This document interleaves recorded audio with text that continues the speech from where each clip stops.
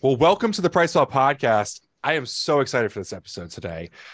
We've been a little bit showing up. If you're not on the video feed, if you're on the auto feed, we've got Jason Budsock with us, and Jay has an even cooler product background than Mike and I do, and that never happens. So, welcome, Jason, to the podcast. Jason, what's your? You're just the guy at Animal to me, but what is your actual title at Animal? Well, first off, thank you, Ben and Mike, for having me on. I really appreciate it. Of course. Yeah, so my title here is Vice President of Products, and it goes from basically from product concept. So anything that as a company we have from product concept, I help see through all the way to launch. So, Cool. Which is a lot. So I have to a say lot of fun. it's January 3rd of 2023. This is actually our first podcast of 2023, which is really cool. So I want to make sure the date's out there. So this is Ben Kane. We also have Mike Roberto, founder of Pricewell, with us. So today we'll be talking Animal and some Universal too. I also want to hop on Universal because I think Animal always gets the talking, but Universal has so much. I guess probably a good place to start is asking, how long have you been at Animal Universal? So this will be my 20th year that I've been Wow. here. Okay, that's cool. I'm glad we're doing the podcast this year. Then, what did you start off at there doing? So I actually started off as a customer service rep way back in 2003, Okay. and eventually evolved up to overseeing all the product development here. Did you just take an interest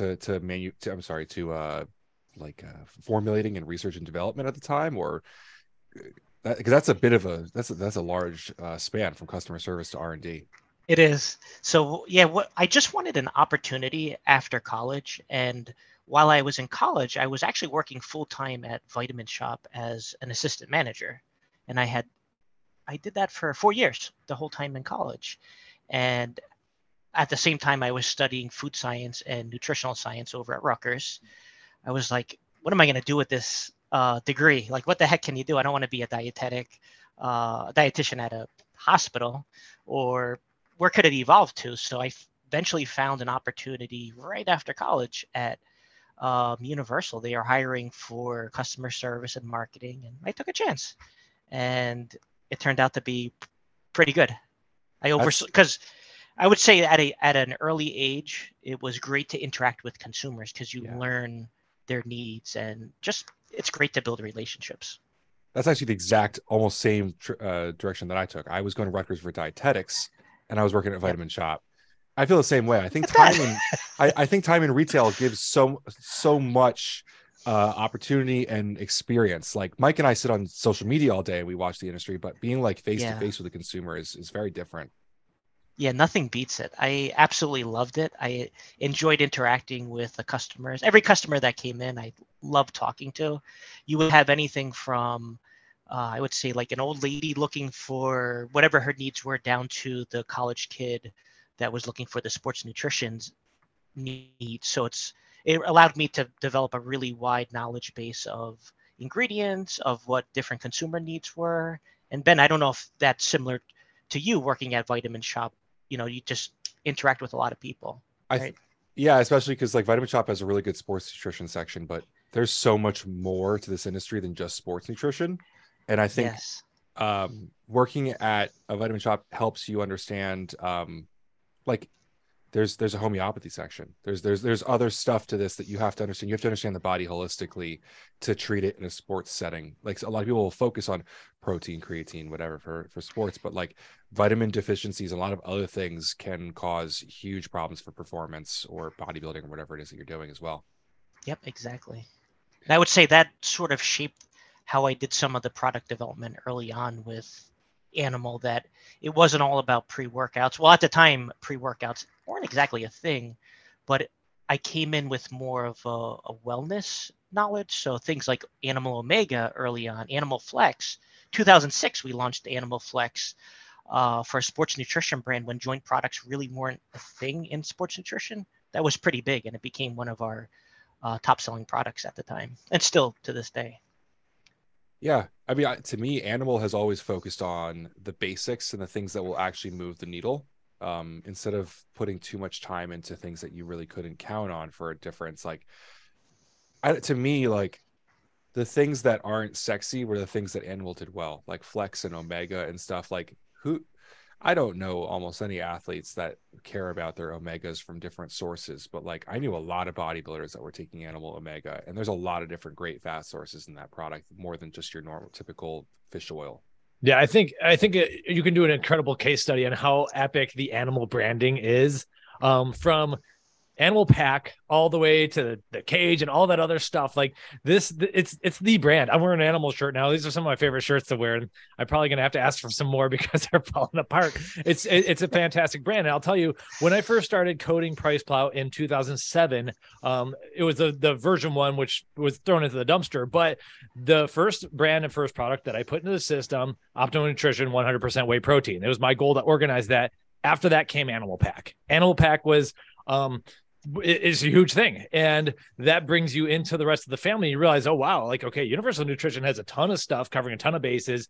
And then over the course of time, we got into Storm and Torrent and all these different products, and it's been so much fun following you. And like I feel like, we've talked a few times over the years and at conventions, seen each other and everything, but we've been like secretly, quietly stalking you for literally over a decade. And so that's why I'm excited about this podcast, really cool. Because like Animal Pack, I made a whole section on that first website dedicated to Animal Pack. 25 years of it was like, it's incredible. That's awesome. So that's all I want to say. I'm excited to be here and want to talk about the history as well as get into the future and everything too. So yeah, thanks for being here.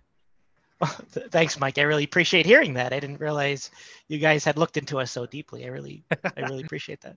Yeah. Well, I'm going to say that right now. If you, and folks, go into Universal USA's Instagram, scroll all the way down. I'm talking about 2012, 2013 years, dude.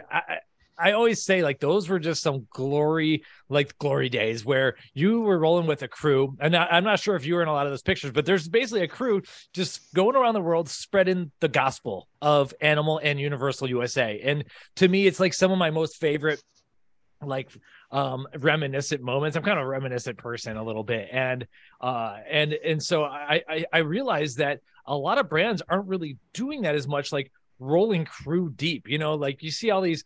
Back then, Instagram people had the filtered pictures and everything, but and you guys are just posting just like fun, awesome moments of a crew. And I kind of like, running an online business where we're scattered all over the country. We don't get to do that as much, but it makes me a little bit jealous. Like you have the crew, and that's what I think is just so awesome.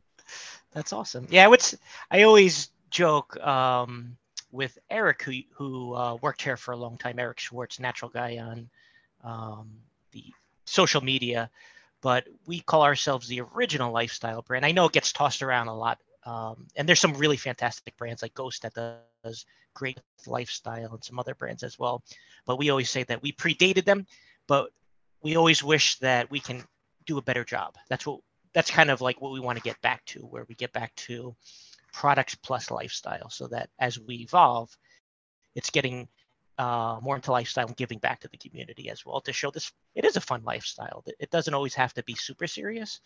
At times, yes, when you're getting ready for competitions and things, but there's more to it, and we want to show that again. That's so funny that you guys say that, because I've been saying that as well. Someone kind of had stated an unpopular opinion that 5% was the original lifestyle brand, and I was like, oh, I take that a step further. It was Animal. Like to me, like I had I had Frank McGrath Animal posters up in my bedroom. You know what I mean? Yes. Like on my way up, every single person that I idolized was at some point with Animal. Like I was originally very into bodybuilding, and Evan Centopani, who still is, actually came back, and Frank McGrath were like that was the duo. I remember seeing them train at Powerhouse in Hamilton, and it was like the coolest thing in the world to see that in person. And then when I started getting into powerlifting, it was even like deeper with Animal. Like you could go to like seminars. I went to a Dan Green seminar that you guys put on, and I learned so much. And like, to me, like that's so much better than learning on the internet. Like you can watch a YouTube video, you can like read some tips somewhere, but like the fact that Animal was bringing these behemoths to kids and transferring that knowledge, like that was like the ultimate lifestyle. Like getting to wear the yellow Animal iconic shirt, like back when I graduated high school, I was going into college, like that was like the coolest thing in the world. Like everyone had one of those yellow shirts. The goal was always to give back, because you could always take any product out there, but really to have a memorable type of brand is that you want to give an experience to people, like with the cage, with Yeah. the Animal Barbell Club events, with educational events. You take that with you, and it's like you remember that for a long time, for the rest of your life, probably. Yeah. Yeah, That's I'd what, argue we Animal did so Pack good. itself is a memorable experience because you're taking like 9 pills in this baggie. The It's- baggies itself was a new thing. I mean, I don't know, maybe someone came up with it first. I'm not gonna say that, but like no one was doing that stuff for the most part. Back Yeah. when like people oftentimes wouldn't want to take more than 2 capsules, and you come out with this bag of 9, and then with Omega cuts, like all these different products have multiple pills, a lot of times doing multiple different things. You could take one out if you don't like. And so like that whole idea, like the whole experience, there is an experience built into just even like having to use the product, whereas other things are like whatever, 2 boring capsules or a scoop. The Animal Pack definitely brought an experience. And can you get down an entire Animal Pack or even 2 entire Animal Packs in one gulp? That's like a fun little challenge. A challenge. You're right. The goal, with Animal Pack started it all for us. It was I don't know if it was the first pack ever in the marketplace, but for us, it just kind of branched off from there. It was Animal Pack, and then you had Animal Cuts, Animal Stack, and we built the wellness products into the mix. And the goal was always, it wasn't just 1 or 2 capsules. It was to make sure that as we formulated a product, you're putting multiple products and benefits into one. So if you did Animal Cuts, it's going to be, more than a fat burn. It's going to have appetite suppress. It's going to have a diuretic. It's going to have thyroid support, et cetera, et cetera. Mm-hmm. So that's kind of our approach with the Animal Packs. Did you have I remember thinking of pre-workouts back at that point. I think of Shock Therapy. Did you have an animal pre-workout at that time? Because I only remember Fury. Before that, I can't remember. So let me see. The very first animal pre-workout was Rage. So in 2011, we launched Animal Rage, and that was crazy. Like that was really strong. The one thing at the time, like now you see all these flavor collaborations. Flavors everything, just about everything. I shouldn't say everything, but it's really high on the list. Back then for us, when we were on the forums, we developed supplements solely based on formula. Flavor was like secondary. It was like, hey, if you could tolerate it, just drink it quick. Like drink it like a shot. So that's Animal Rage 2011. 2010, we spent building it up. We sent out multiple batches on our forum. Yeah. First batch it tasted horrible. So the second batch still tasted a little rough, but man, people loved the formula. We just went right to launch, and that did really well for us. But it's one of those things where at the time we had some issues with like clumping, that we didn't realize the technology of like, hey, you really got to make sure that you add some flow ingredients so that it doesn't stick together. So we had some issues in the marketplace, but people still talk about that product to this day. Can I ask what's the difference between flavoring in 2010 and 2020? Like, you went to school for food science. Like there was some science out there. Did the technology improve, or was it just the fact that people like yourself started to pay attention to the flavor? Yeah, I would say probably a little bit of both, where the technology with the flavor companies has drastically improved. They've really stepped up their game. I want to say back in 2000s, 2010, there weren't that many flavor companies around, and you're kind of stuck with whatever you can get at the time. But now that consumers led the drive towards great flavors, so many flavor companies stepped up to the challenge, and there's some really good ones that we work with, and I'm sure in the industry that a lot of people work with these flavor companies, and they just made our life so much easier in terms of flavoring. There still is some like tricks that you can do with like certain acids that you play with the ratio of the sweeteners, not going too heavy on flavoring, because like we try a bunch of flavor. Some companies go crazy with the flavoring, and it's like, whoa, like, okay, we get it. So it's like it's finding that balance, and then once you find it, you try to take that base that you come up with and you transfer it to different products, and it's going to change a little bit depending on the pre-workout versus say like an amino product's a little bit easier to flavor. Certain ingredients, it depends, but it's gotten much better. One thing I wanted to mention is that you do, I'm not sure if it's 100%, but you manufacture your own supplements there.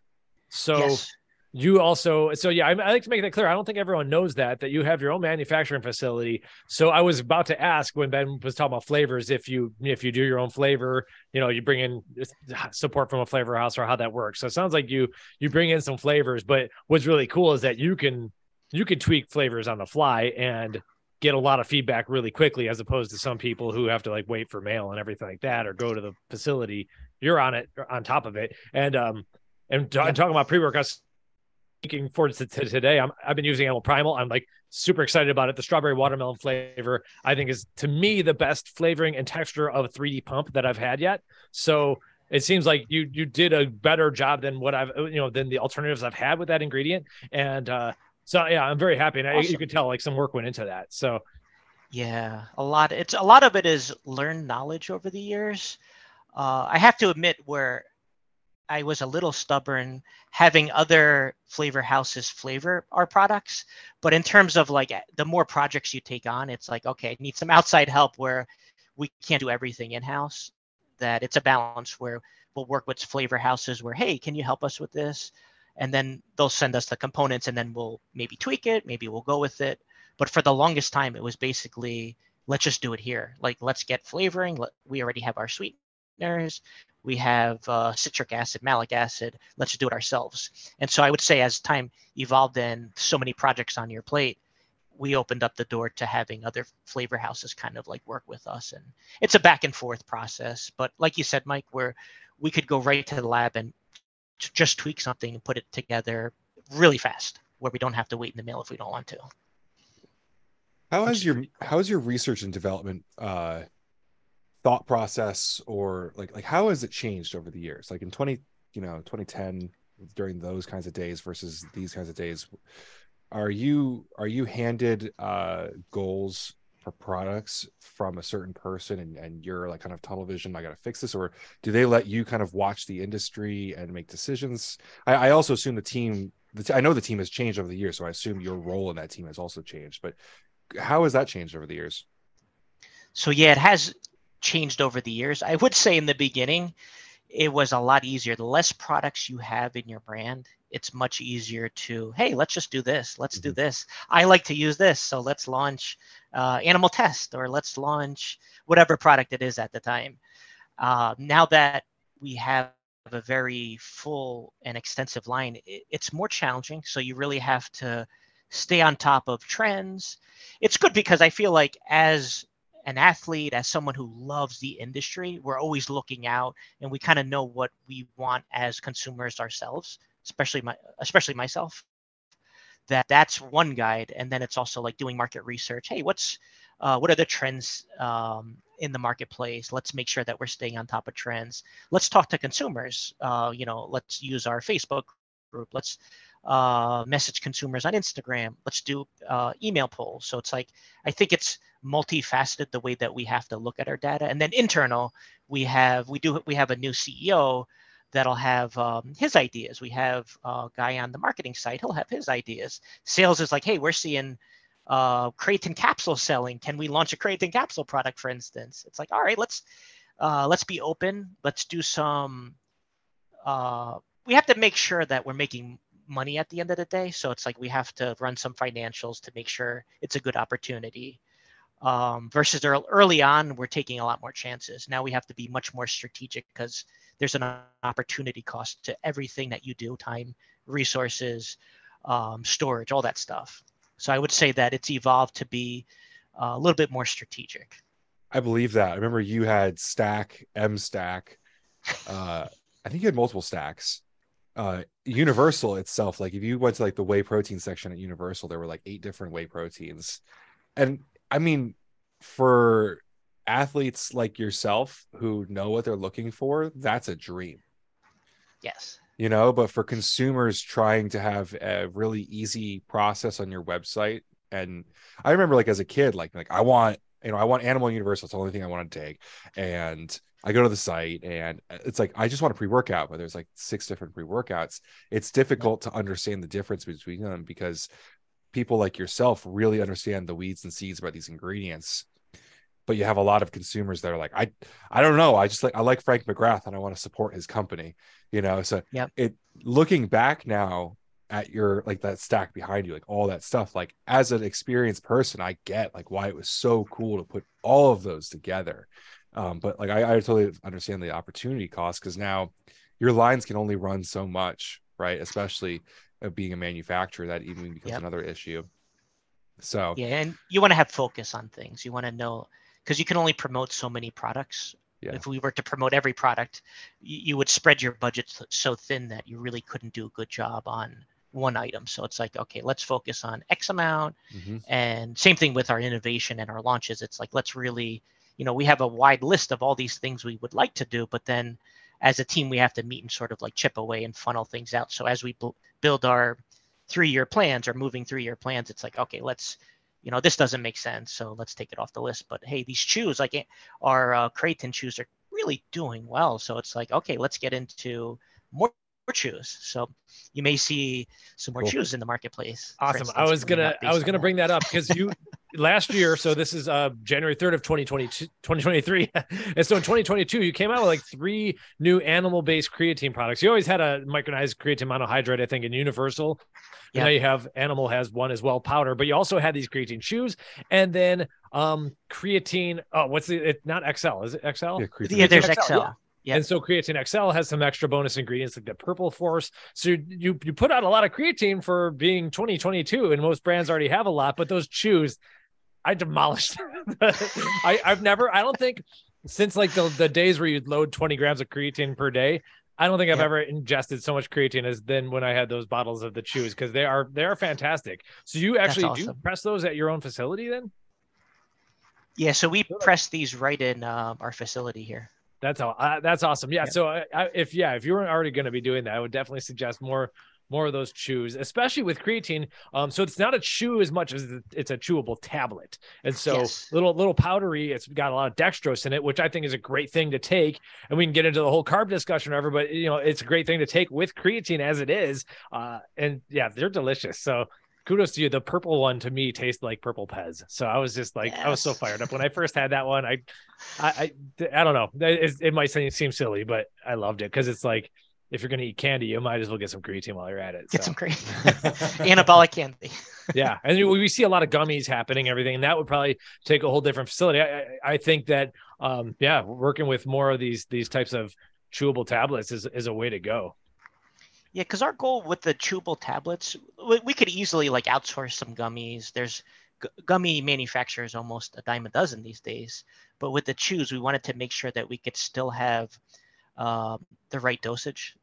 So it's like 5 grams to fit 5 grams of creatine monohydrate into a gummy. You need 10 gummies. I know there's HCl, but we always prefer the monohydrate source, because it's the most studied in our viewpoint.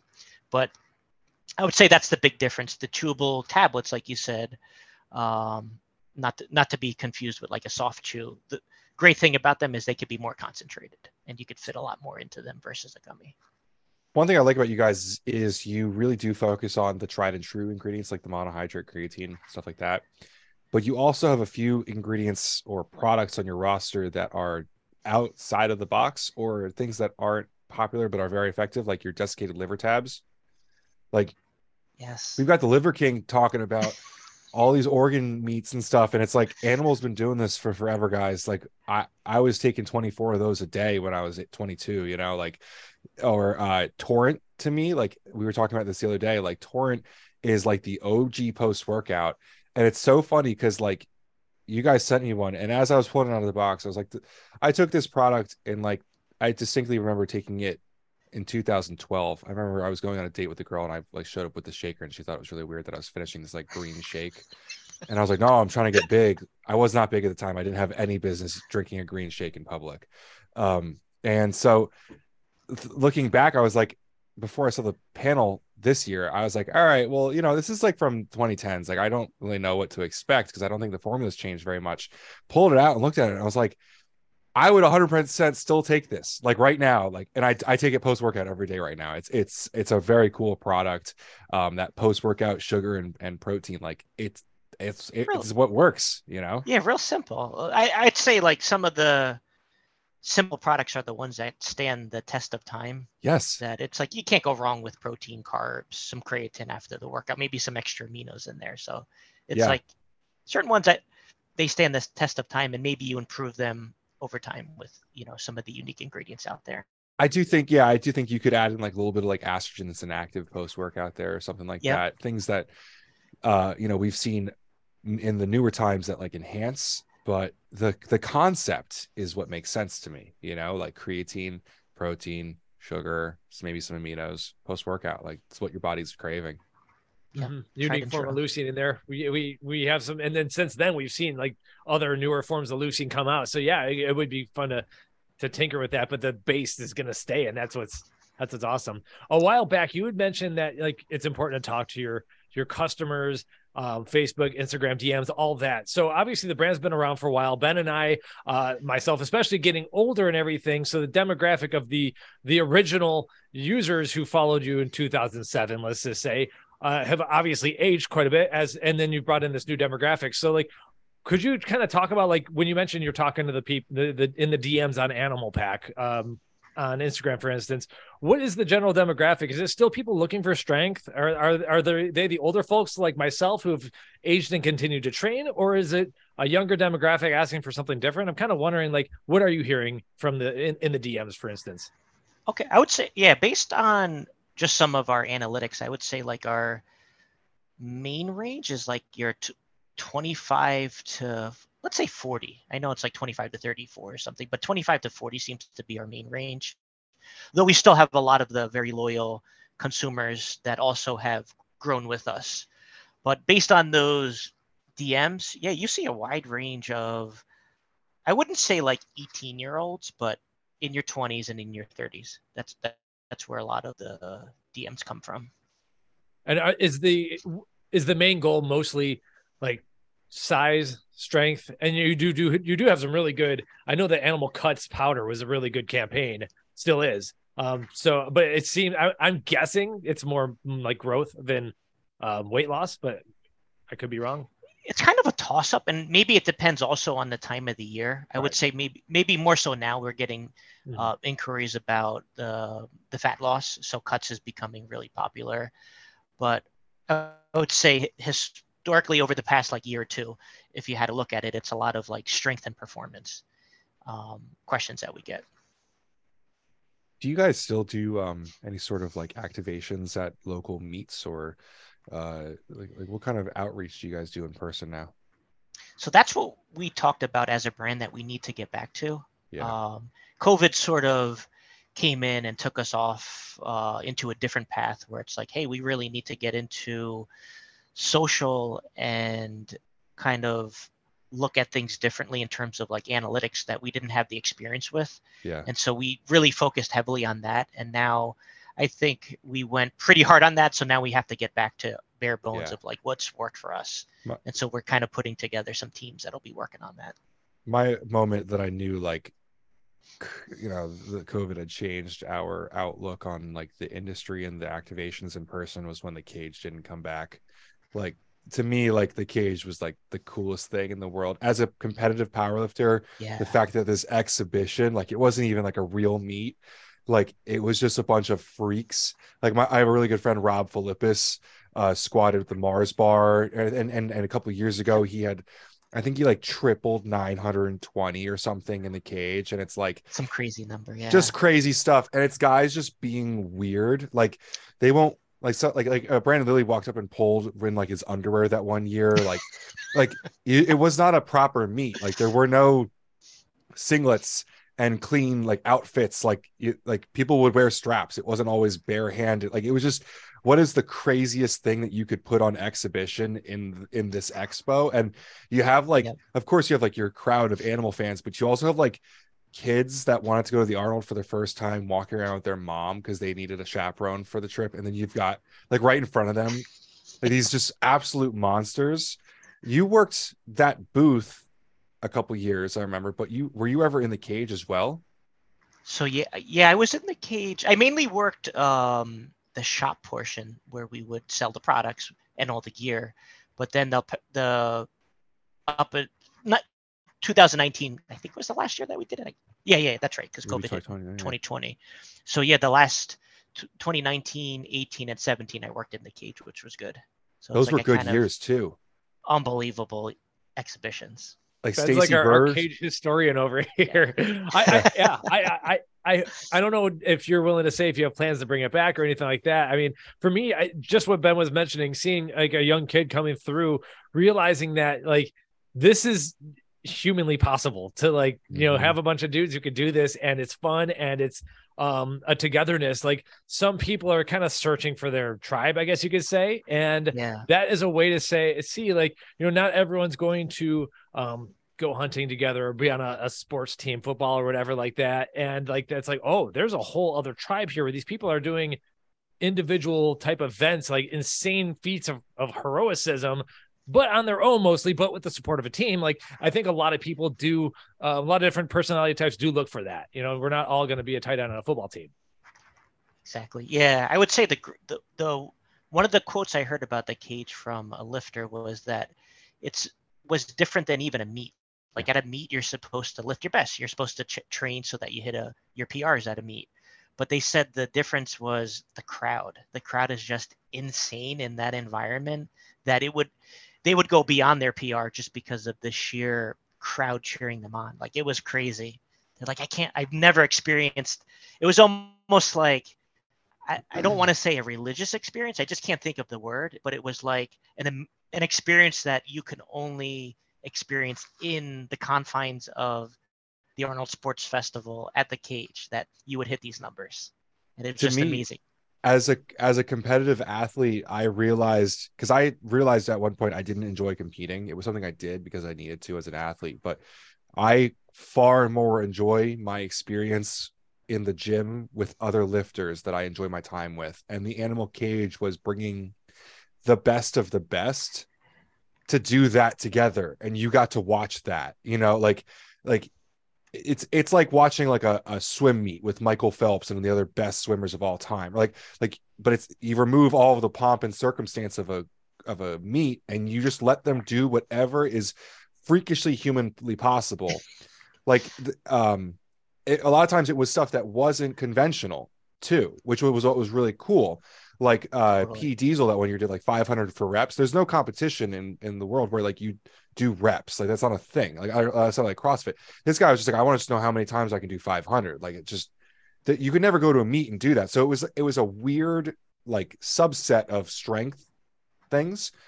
Totally. It was very bizarre too. And I mean, well, not to get too woo woo or anything, but metaphysical. But there is, to me, the shared energy, and you have like, I've been to a couple meets, and it's like everyone's working. It's not a zillion normies around. I think there's something to it, that having these people like gawking at you, that are starting to get into it, screaming, hollering, like they're adding energy to the atmosphere. The Arnold's already got a high energy as it is, and like fun things are bound to happen when you have that many humans all striving for the same thing. And there's not like any division or anything. It doesn't matter like what color you are. Like everyone wants to like watch this dude lift heavy weights, and like everyone's cheering for you too. So it to me, like there's this energy component of the cage that is tough to explain unless you've seen it. And I'm not a powerlifter or anything, but exactly. I'll walk by and I'll catch myself just staring there for 10 minutes when I have like a business meeting to go to, because you're sucked in by the vortex of energy that is the animal cage. Absolutely. Yeah, one of the most memorable events, I don't know if you guys were there for this or if you saw about it or you saw it afterward, was Rob Hall. I knew you were saying. You knew what I was saying? I was going to bring that up. I can't remember the other gentleman's name. Something Warrior, Forsaken Warrior. Yep. I just know that's his handle on IG. Steve, I think. Steve, that's a 600-pound deadlift back and forth. Neither guy would quit. And so it went back and forth for like an hour and a half. I don't remember the final number, but they ended up doing like over 60 reps. Rob had to go to the hospital. Steve had his hands all ripped up. Like these guys gave everything they had, and that just, oh my God, like that stuck with me. Like these are true like warriors and animals. Like they would not give up everything. I remember you guys did that over the animal logo, and I remember the blood from Steve's hands was all over the floor because even after he tore his hands, they just kept pulling. They wouldn't stop. Yep. What was really cool too, that year wasn't as much of it, but the last few years before that too, and not really last few years, probably like the last 7 years, you guys had brought a legitimate film crew to that event as well. And Yep. you would produce, early on it was DVDs. I remember stuff like Journey to Capo and all that stuff was really Yeah. big. But the last few years, you would put installments onto YouTube of the cage. And I know for a fact that for like a lot of my lifting time, if you look up like animal cage and it's IV, it's 4. It was, I don't remember who it was, but I remember I watched that video probably 1,000 times because those videos themselves had like tons of views. They just filmed, it's just fueled training for kids for years. I think like it was something that you could experience and watch that you would never get to see in person except for one time a year. Exactly. And they would try to capture the emotion, but it's not hard. the same. It's hard. You could capture some of it, but you got to be there in person to see it. It's just, you can't explain it unless you're there. You guys also really succeeded, and this wasn't just the cage, but the cage content did kind of do it as well, but capturing the person as well. Like Journey to Capo, you did a lot of interviews, like talking head style. So I remember like each person had an episode, like Brandon Lilly, who used to be a coach of mine, and this really drove me to want to meet him. You had a whole episode learning about his upbringing and his training as a kid into an adult and what that was like for him. And you got to understand people at a time when like vlogging wasn't a thing. Back in those days, you had to like go get muscular development to read about it. You had to go on the forums. I guess the forums really is a good example of where you would learn about people. But yeah, we thought that was so important to show the kind of like the humanity behind people, that it's really, there's a lot that goes into this. It's the lifestyle. It's not just this guy's just, showing up and lifting. It's all that goes into it. The blood, sweat, and tears was really a big part of Animal. You guys were also able to build personas. You were able to build people like Hawthorne, the ant. Remember, he became a very large lightweight powerlifter, very well known, but his coming out was that year at the cage. Do you remember this whole thing where he wanted to come into the cage and he was like, I can pull that, and no one believed him? So no one believed him because he was a smaller guy, like in terms of his body weight. I think. Yes. Mike, they were like, no, he can't do this. Yeah, they called him the ant. This guy, Anthony Hawthorne, he was like probably 5 feet tall. Maybe shorter, 123 pounds, I think. It was somewhere like between 123 and 148. And you guys had like 550 on the bar. And he was like, yo, I can pull that. I can do that. And no one believed him. So they let him pull it. And this guy becomes a phenom in the sport. Everyone knew for a couple of years. Totally. Like you guys had this power to pick people up and like make them a name just because they were involved in animal content. I mean, exactly. Yeah. Richard, like I always, Richard Hawthorne, I always think of his Richard, videos. He would tap into like this almost otherworldly state. Like if you watch some of the older videos where he would start crying and then he would lift, and it was just amazing. Like the amount of focus and whatever place he got to, it was wonderful for him. He was able to lift that weight and just like transcend into like almost, I don't know, another worldly experience, and then lift that weight. I gotta say, like my favorite thing about the all that stuff put together was you had bodybuilders and powerlifters in the cage. And something that I bring up a lot when I talk to older heads in the gym that just younger people just won't understand is that in the 2010s and early 2000s and earlier, like in old school bodybuilding, powerlifting, when you went into a weight room in a gym, everyone trained together. There was no divide between sects of fitness. Everyone was big. Like at that point, like if you went to a weight room, if you went to a gym, like you were big, you just were. There were no like physique guys. There were no pretty guys. Like everyone trained to get big. And the only time you'd see a difference was when the bodybuilders would start dieting down. You would be like, oh, that guy's a body. Okay, I get it because he's lean. But like in the off season, everyone looked the same. Like, and everyone would train together and everyone appreciated each other. There was a different level of camaraderie, and an Animal like showed that in a lot of ways to me. Yeah, that was a big goal of ours, was to really capture strength training and show the different facets together: powerlifting, bodybuilding, strongman, all those, that they can coexist nicely together, and each has their own story to tell. But in the end, we're all similar in what we want out Yeah. of strength training. Like Antoine Vaillant, like talking about a guy who like can deadlift like Yeah. 700 for reps, but then like steps on the Olympia stage. Crazy. Back then it was just different time. So I guess the real question from there is to ask like how with moving forward from that, you now have like TikTok and all of this other stuff. How does Animal move into the next stage of its life?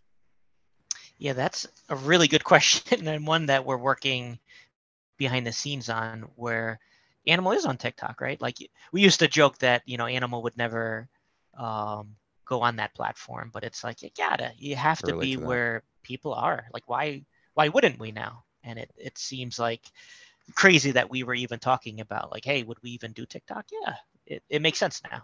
And so where do we go from here? What's our strategy? That's kind of what we're working on behind the scenes, where we're trying to figure out how can Animal evolve. Like in the past, we never focused on products, and now we're focusing more on product, but we don't want it to come at the expense of the lifestyle portion. So that's the big thing that you'll see in 23 is the two working to coexist, that you can, support products and you can show the lifestyle. And so that's the big thing that we'll be showing. That makes a lot of sense. It's funny because you talked about how early on you didn't care about flavor at all. All you cared about was the formula. Yeah. But I also understand that doesn't mean that you were talking about it in the marketing, because I don't think I had posters and DVDs and merch and all sorts of stuff, and I don't think I ever once learned about a formula, even though you guys were focusing on that over flavor. It was never spoken. Yep. But that was also the status of the industry back then. Yeah, and especially for our brand, where behind the scenes, like I'm doing all this work for Animal, but it's always been a lifestyle brand. So it's like, guys, what about a little bit of product? Like, can you help us show a little bit of the product, the awesome products that we have? And so I think we swung it a little bit too far, where now it's like very heavy on product, and now we're going to swing it back a little bit to get the lifestyle back into the mix. It's hard, because for a brand that's been around as long as ours, we're going to have we're going to veer off the journey a little bit and try things that, maybe a newer brand has more focus, because they don't have a lot of products, so they could sort of be focused. With us, it's like there's a lot of history, and it's like, which direction do you go with the history? Do you go heavy on product? Do you scale back the lifestyle? Do you go into powerlifting? Do you go into bodybuilding? Do you do this? Do you get influencers? It's like, where do you go? And that's sort of the evolution of a brand that's been around for 40 years. You have good and bad baggage, I would say. And so we're just trying to fine tune it now. And so we've had some bumps along the way, but I think, we're only getting better now. Are you able to give us any product leakage or anything like that for this month or for the upcoming months, like even a flavor drop or anything that's hitting in January? Anything? Let's see. So we just launched.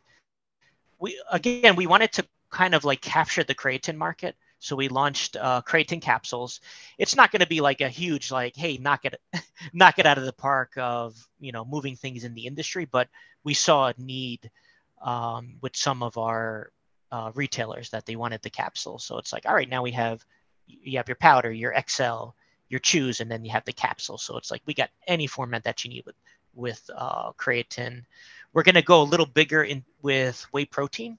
We're going to be launching, same thing. A lot of it is listening to what our retailers or what our consumers are asking for. They were asking for value protein. And so we said, you know what? Okay, finally, after all these years, let's do it. So we're going to have 100% whey value protein that's going to be coming out. And then after that, we're going to be updating Animal Pack, which is going to be interesting. We have an updated, new and improved formula with the number one pain point we're going to solve for. We're going to have less pills. So it's more concentrated, but it's going to come out into less pills. That's been like the number one pain point that we've had over the years. Okay. Yeah. So when you're talking about like the protein and stuff, that's an animal thing, right? Or that's an animal.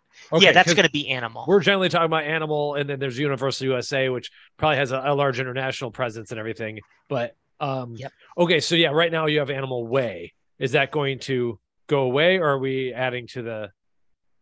we're going to be adding to the mix. Cool. So animal Okay. whey will Cool. will stay as is, and then we'll have the value. Yeah, I remember. Yeah, protein dropped it's in. been a while. The chocolate flavor was fantastic in Animal Way, Yeah. so I assume it still is. Yeah.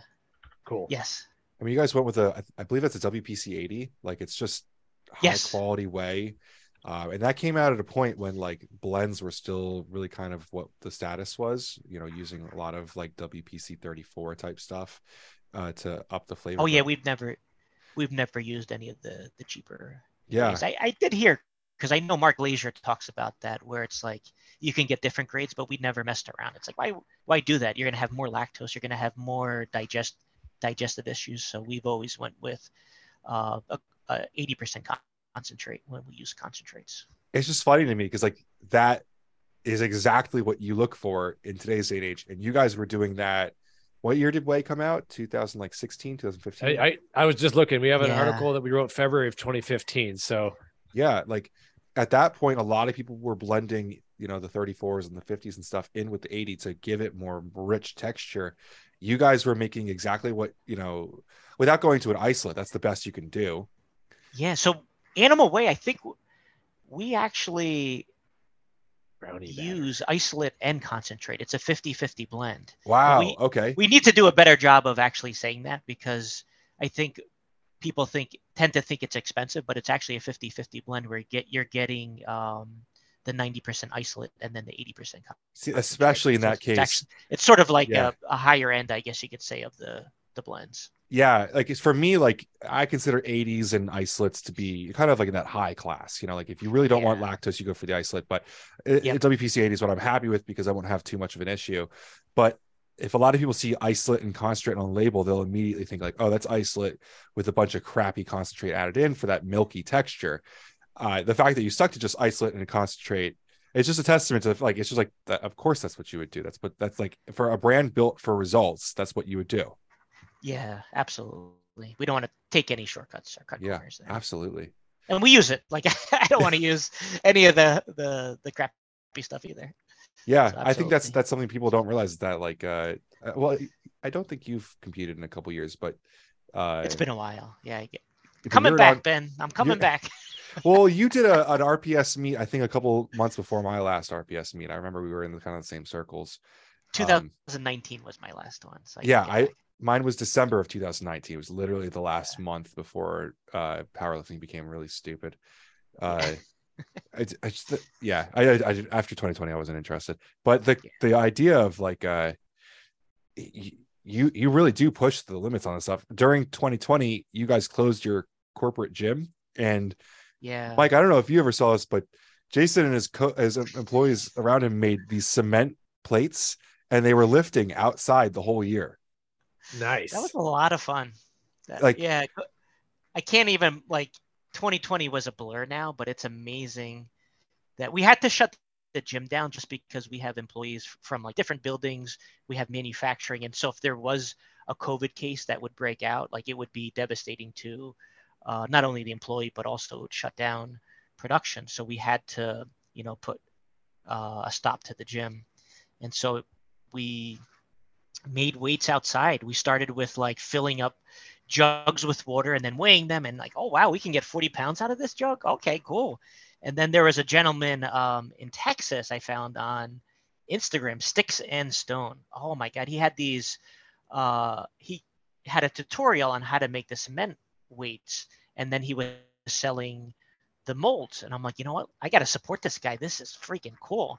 This goes right with the outside gym. So yeah, I connected with him, and he showed us how to like make the weights, and we probably lifted those for a good year and a half. Even when the gyms opened back up, it was just so much fun to get out into like outside, like get outside and, get that sunlight, which is so important, right? Got to get sunlight. It helped my mood so much. I got to get back out there. It was really cool. And we still have the weights out there. It was just funny because you remember you doing like jumps and stuff, and you have like a whole like you're like kicking soccer balls out in the grass and stuff. Like it was so like uplifting, like in a time where it wasn't very happy and a lot of people weren't training. You were showing like you don't need a cable for tricep press downs. Like you can be active and move. Didn't you guys lock one of your employees in the gym for like a month too? So yeah, we had a challenge to Joseph Percher to see how long he could last in the gym. I don't remember what the outcome was. I think it was a few weeks, but could he live in the gym, during this crazy time? It's like, in order to get access to the gym, we had to shut it down. And so we had the challenge to him. He was getting ready for competition. And it's like, could you live there? Because otherwise we got to keep it closed. But That was funny. yeah, we tried to, we try to get creative with different ideas and stuff and see what sticks. Cool. Well, I definitely have a couple things that I want to follow up on, like the idea of getting into like your lab and doing some fun stuff. But yes, this has been really cool. I don't think I have any more questions or anything to really go through. So Mike, if you're all out, I'm good to close this out. No, yeah, I've had a blast. Thanks again, Jason. We greatly appreciate you and the stories and everything. Feel free to let us know if there's anything else you want to mention. no, I thank you both for the time. I stalked Price Plow for years, just like you stalked us. After we would meet at the shows, I would always go back and like, what is this website? What are they doing? And it's like, yeah, the feeling is mutual with you guys, where I just have the utmost respect for what you do. You really put out fantastic information for consumers on ingredients, on the brands. I love it. Absolutely love it. So thank you for the time, and thank you for having me on. Thanks. Thank you so much too. Where can people find you on Instagram and everything? Oh, Instagram, I am JDawg, DAWGXL, JDawgXL. You can find me there. You've had some great content. I want to shout out, recently you did a post about one of your original aminos that you created and how over the years you have used specific studies. I would love to close out. Would you mind explaining that post that you did about how you used an original study that up until now, like you were one of the first to use EAAs? I think it'd be a great thing to end on. Yes. So at the time, this was around right when I first started. There were studies that had come out from Tipton and Wolf were the original EAA studies. At the time, there were only BCAA products in the marketplace, or your alternative was full spectrum amino acids, which are typically just like whey protein punched into a tablet. And so when I came across these studies with Phil, who was here at the time, we were blown away. Like the results, 6 grams of EAAs, like the results were really good. And so we came up with the concept of animal nitro, 6 grams of the exact study, 6 grams of EAAs. Our belief was that, based on what we read in these studies, was that they had to be uncoupled, like they're uncoupled amino acids. So you don't want to throw anything in there with them. So you had to like just take them alone. This was at the time. I know it's gotten it's improved from there, where you can add stuff along with amino acids. But we were so literal at the time, where you can only take these essential amino acids by themselves or with 35 grams of dextrose. So we followed these studies. We came out with animal nitro, which were capsules with pure EAAs in them, and then animal nitro G, which was basically the powder version of the 6 gram of EAAs plus 35 grams of dextrose. And so that was kind of cool. That was like my first product launch, and it was like, wow, this was ahead of its time. No one was doing essential amino acids, I want to say, for years. Like, I don't remember seeing another like popular EAA until many years later. I don't think they became a thing. Maybe you guys know better than me, but essential amino acids weren't a thing until 10 plus years later. It was always BCAAs. So it was cool to kind of like be ahead of the curve with that one. And that's your juiced aminos now as well, pretty much, right? And then, we have the juiced aminos as well, which is more of an evolved formula that has the 6 gram of EAAs plus additional strength ingredients. To me, it's just cool that, you started that out so early, and it's still EAAs are a huge thing right now. Totally. Back then, there was no one doing that. I guess you'd have to see Controlled Labs Purple Wrath, I think, was an EAA at some point in that timeline. That was what I remember. It didn't have every amino acid. I think it was missing tryptophan or something like that. Okay. So, yes. All right. But so like nitro, we probably should give more props to nitro, huh? Yeah.